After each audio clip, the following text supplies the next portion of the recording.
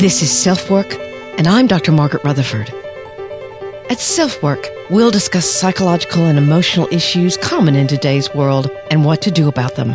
I'm Dr. Margaret, and Self-Work is a podcast dedicated to you taking just a few minutes today for your own self-work.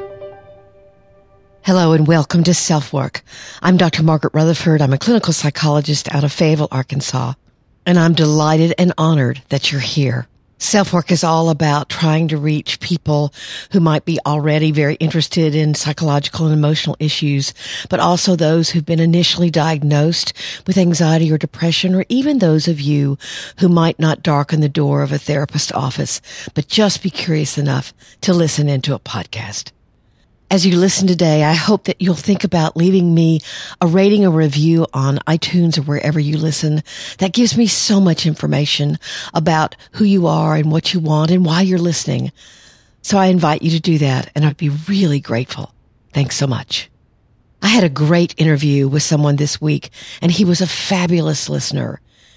So that experience made me decide that this week's episode was going to be on 3 common listening issues: making assumptions, needing to be right, and avoidance of conflict. I'll, as usual, not only talk about the problems, but about what to do about it. And our listener email today is from a young woman who is a sexual abuse survivor, but wasn't believed by her family until now. She's asking what's the best course for her to follow.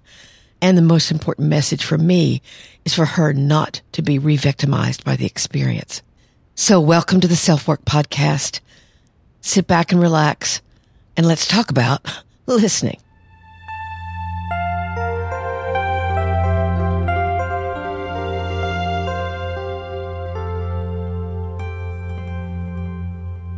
I was interviewed last week by a man named Rami Wehbi.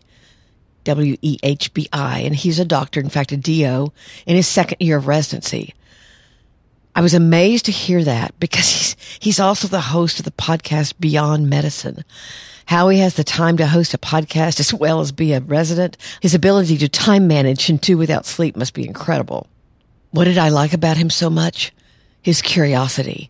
He actually reminded me of one of my brothers toward the end of the interview when he said that he came away after each of his interviews believing that this was his favorite interview. It's very flattering to the interviewee, mind you, but I got the impression that it was his ability to focus and be curious that created that dynamic for him. Oh, I forgot about the part about how he was like my brother. After going to a restaurant or two with my brother, he'd so often say, now that was the best food I'd ever had, or best steak, or best pasta, or whatever it was. So Rami was a lot like one of my brothers. He wasn't just asking questions that had been taken from skimming the book, because, of course, the interview was about perfectly hidden depression. So they weren't just questions from the book, and then he checked off the answers. We actually talked longer than the time booked, because he asked me if we could talk a little more. As I spoke, he took time to think about what I was saying and formulate his next question. I could see him writing down thoughts as I talked. It was a very, very positive experience on my end. And I told him so. As I said before, we were talking about perfectly hidden depression, and he seemed fascinated by a couple of ideas. One, that we are all influenced heavily by our childhoods, but that we can alter its influence. And 2, that the concept of self-acceptance was different from apathy or resignation. I've done podcasts on both those topics, as we've talked about how you know you're being governed by your childhood strategies and how awareness of your vulnerabilities actually gives you strength and empowerment. So that's not what this podcast is about. This podcast is about how it feels to be really listened to, and how perhaps you can become a better listener yourself. I did a podcast on listening a long time ago, literally within the first few weeks. In fact, it's episode 8. I wanted to make sure that I got an episode out on it because I think listening is becoming a lost art. As we text and interpret text, we try to use a bunch of emojis to explain. You can get mad or defensive because of your interpretation of what was texted. It's really confusing. Now, I love texting, mind you, but it doesn't make for really good listening. Tuning into someone else is an art, as I said, and it's a wonderful gift to give someone and to receive yourself. Episode 8 did explain a technique that is a wonderful therapeutic exercise for couples. It's called the eye-to-eye technique, and I'd recommend if you have problems listening to your partner or your friend that you listen to it together and even try the exercise. I'll warn you, it's really hard to do, and it catches most people by surprise just how hard it is. But I thought today we'd talk about 3 factors that get in the way of really good listening, and the first one is making assumptions. One of the magical things about getting to know someone is that you don't necessarily make assumptions about what they're going to say.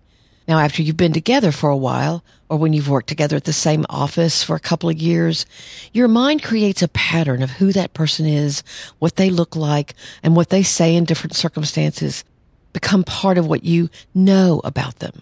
In some ways, it's a way for a human being to imprint the world around him or herself, to take a mental picture of what's safe, for example, scoping things out, making assumptions, or we might say predictions about what was coming next so that you could feel prepared. You might be a Neanderthal man or someone in the 21st century. It doesn't really matter, but keeping safe is important. Keeping secure is important. You can predict that you might need to fight or that you might need to run. We make these kinds of assumptions and predictions all the time. Think about when you're driving.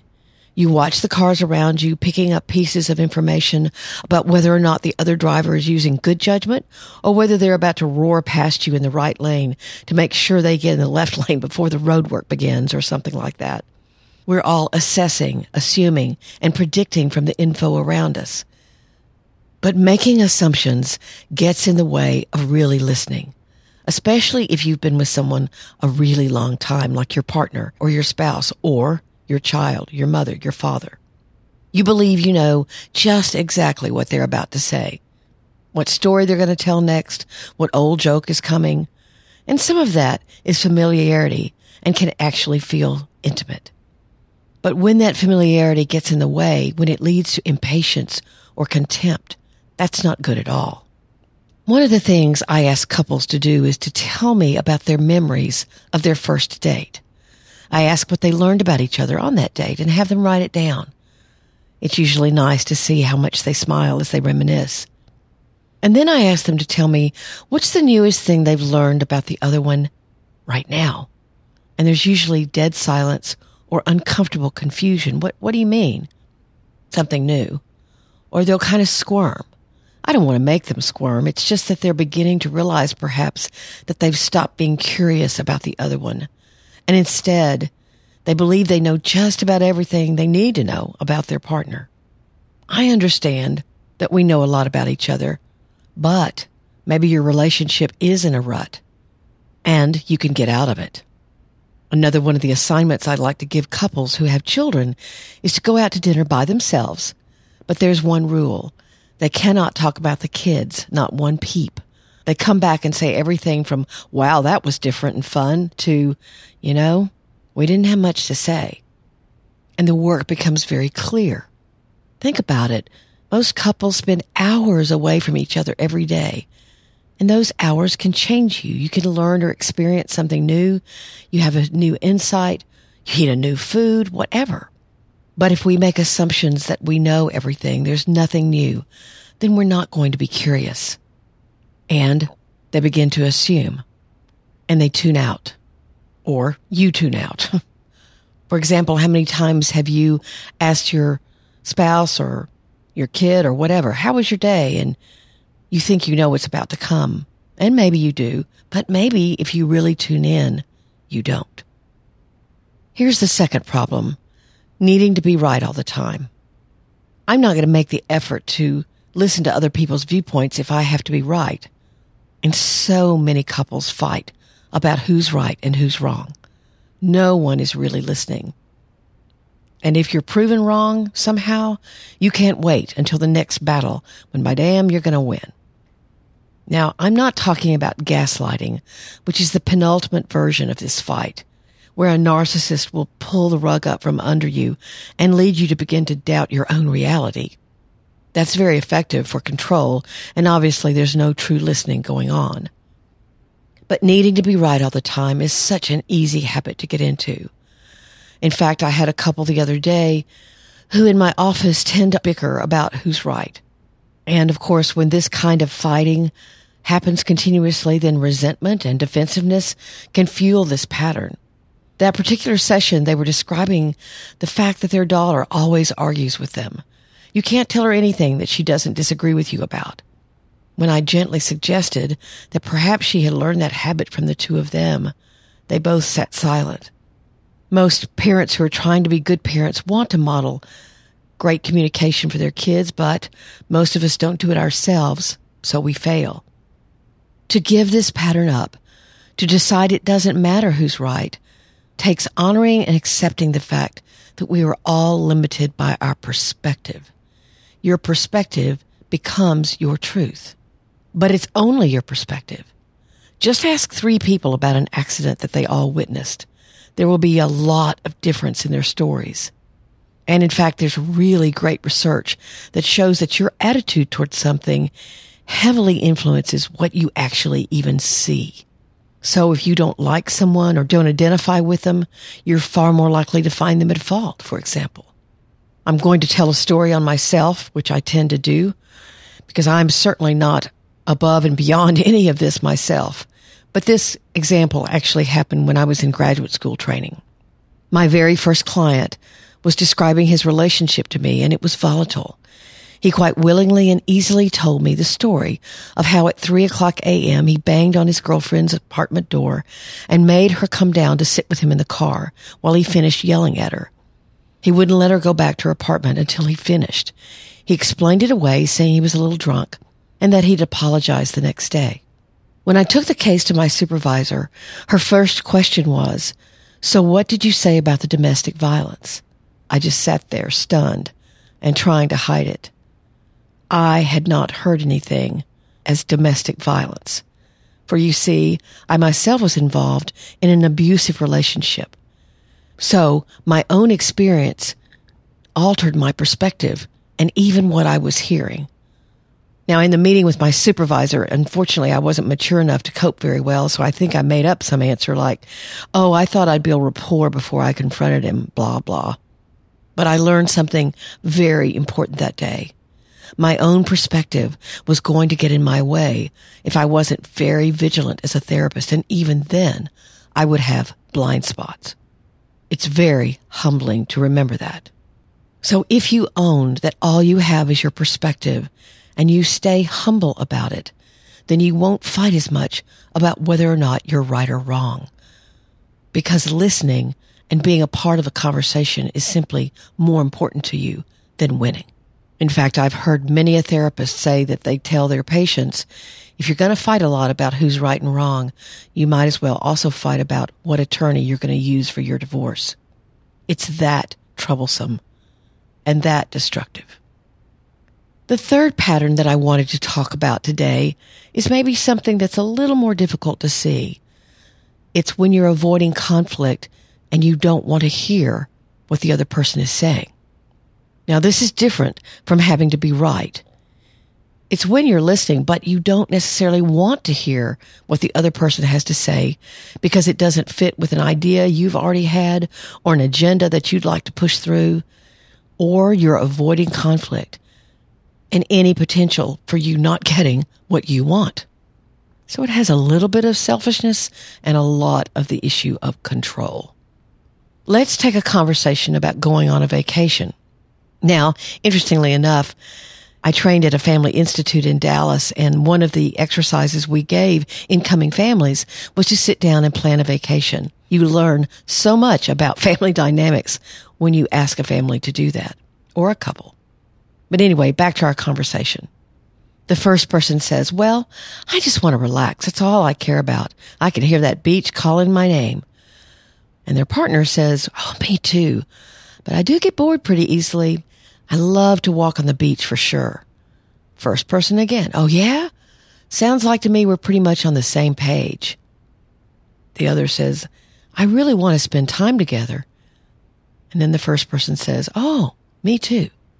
I hope you can hear that these two aren't really listening to each other at all. One sees the beach as a haven, some place to get a drink with an umbrella in it and do nothing. The other wants together time, but also may not be excited about long hours on the beach. Neither particularly wants to hear the other's viewpoint. Maybe they're avoiding conflict, or they're just in a bad habit of not listening. Because for conflict to exist, then you have to compromise. And maybe that means you don't do exactly what you want to do. When I listen to these kinds of conversations in my office, I can kind of get lost because it seems like everyone's being nice, but no real decisions are made. No compromises occur. And interestingly enough, what happens is often that one or both people believe that there was compromise. They really did have a great conversation about it. However, usually one person in the end will be acquiescing to the other and doesn't have as strong a voice or personality to say, no, I'm listening to you, but that's not really what I want to do on vacation. This is my take on what I like. And the other person says the same thing. But when one person acquiesces, the other can feel kind of confused and slighted and lost because I thought we agreed. Maybe you've had these kinds of conversations yourself. So how do you fix this? First and foremost, you can't avoid conflict. Both of you have to talk about what you want and then listen to what the other person wants as well and really hear them. They can be quite opposite, but you can't have a compromise if there's only one of you being honest about what you want. Think about a football team. Both sides have to set their positions before a play can happen. They take a stance, right? What if one team took a position and was on the scrimmage line and the other team just ran around? No play would occur, or no organized play at least. It's the same with conversations. You both have to take a stance, respectfully, but you both have to take a stance and then compromise. We had an agreement in my family that it was everybody's vacation if we went on one. So each of us got to do the one thing we really wanted to do. Now, there were only 3 of us, so that was fairly simple. But it did feel like compromise. And it feels very respectful when it's pulled off without resentment. Everybody gives and everybody receives. It's not that there aren't a lot of other problems with communication or not listening, but I thought these 3 would be helpful to talk about. Let's go over them once again. If you make assumptions or predictions too much, you're tuning out and you're not staying curious.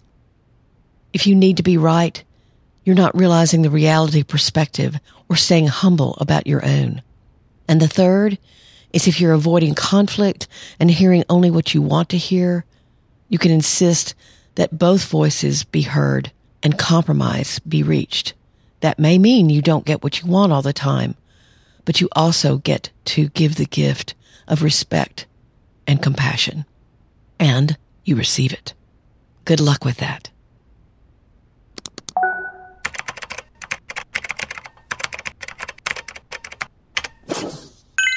The listener email today, which is a regular feature of Self-Work, is about a very painful topic, sexual abuse. So again, I warn you, if you've been sexually abused, to watch that this might trigger you. Here comes her email. I came across your website and hope you can give me some advice. I'm 26 years old. I was molested for years as a child by my aunt's husband. She caught him once, but long story short, he convinced me to tell her nothing happened. Throughout the years, I believe she knew something was wrong, but she chose to live in denial. Now she wants to leave him. She told me a lot of memories are coming back to her and asked me, did it happen? And I said, yes. She's very upset and has asked me if I'm okay with her talking to my aunt or grandmother about it, as she feels alone and scared. I don't know what to tell her. I feel like I've finally moved on. I'm married and just had a baby and finally feel happy. Part of me wants to keep it in the past, and I dread having to talk to anyone about it. But I also wonder if putting it out there will take away the load of this secret I've been carrying. Does telling people usually help survivors?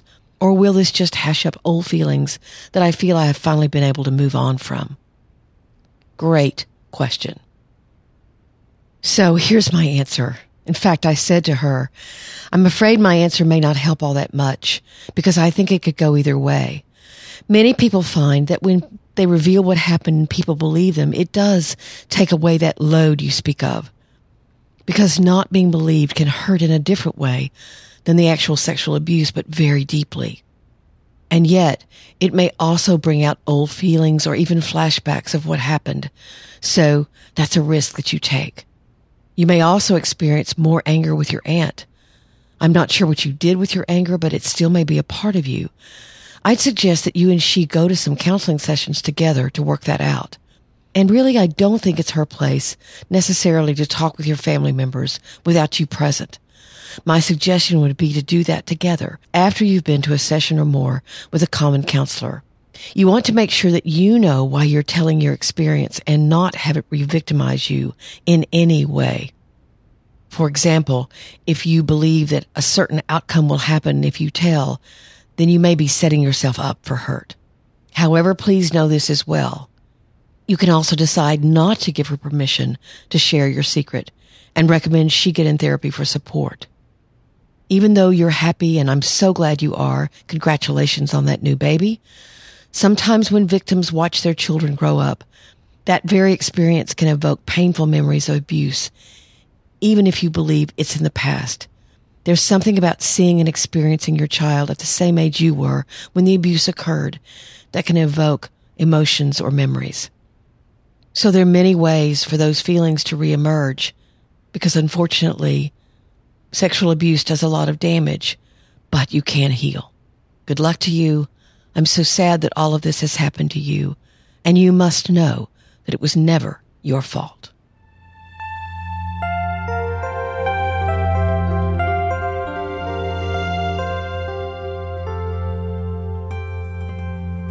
I'm very grateful that you've tuned in to Self-Work. Some of you have written to me that you've purchased Perfectly Hidden Depression, How to Break Free from the Perfectionism That Masks Your Depression. Wow, that's a mouthful. And that pleases me so much. I hope that it's helpful to you. I know I talked about reviews at the beginning of the podcast, but I'd love your reviews for the book on Amazon too.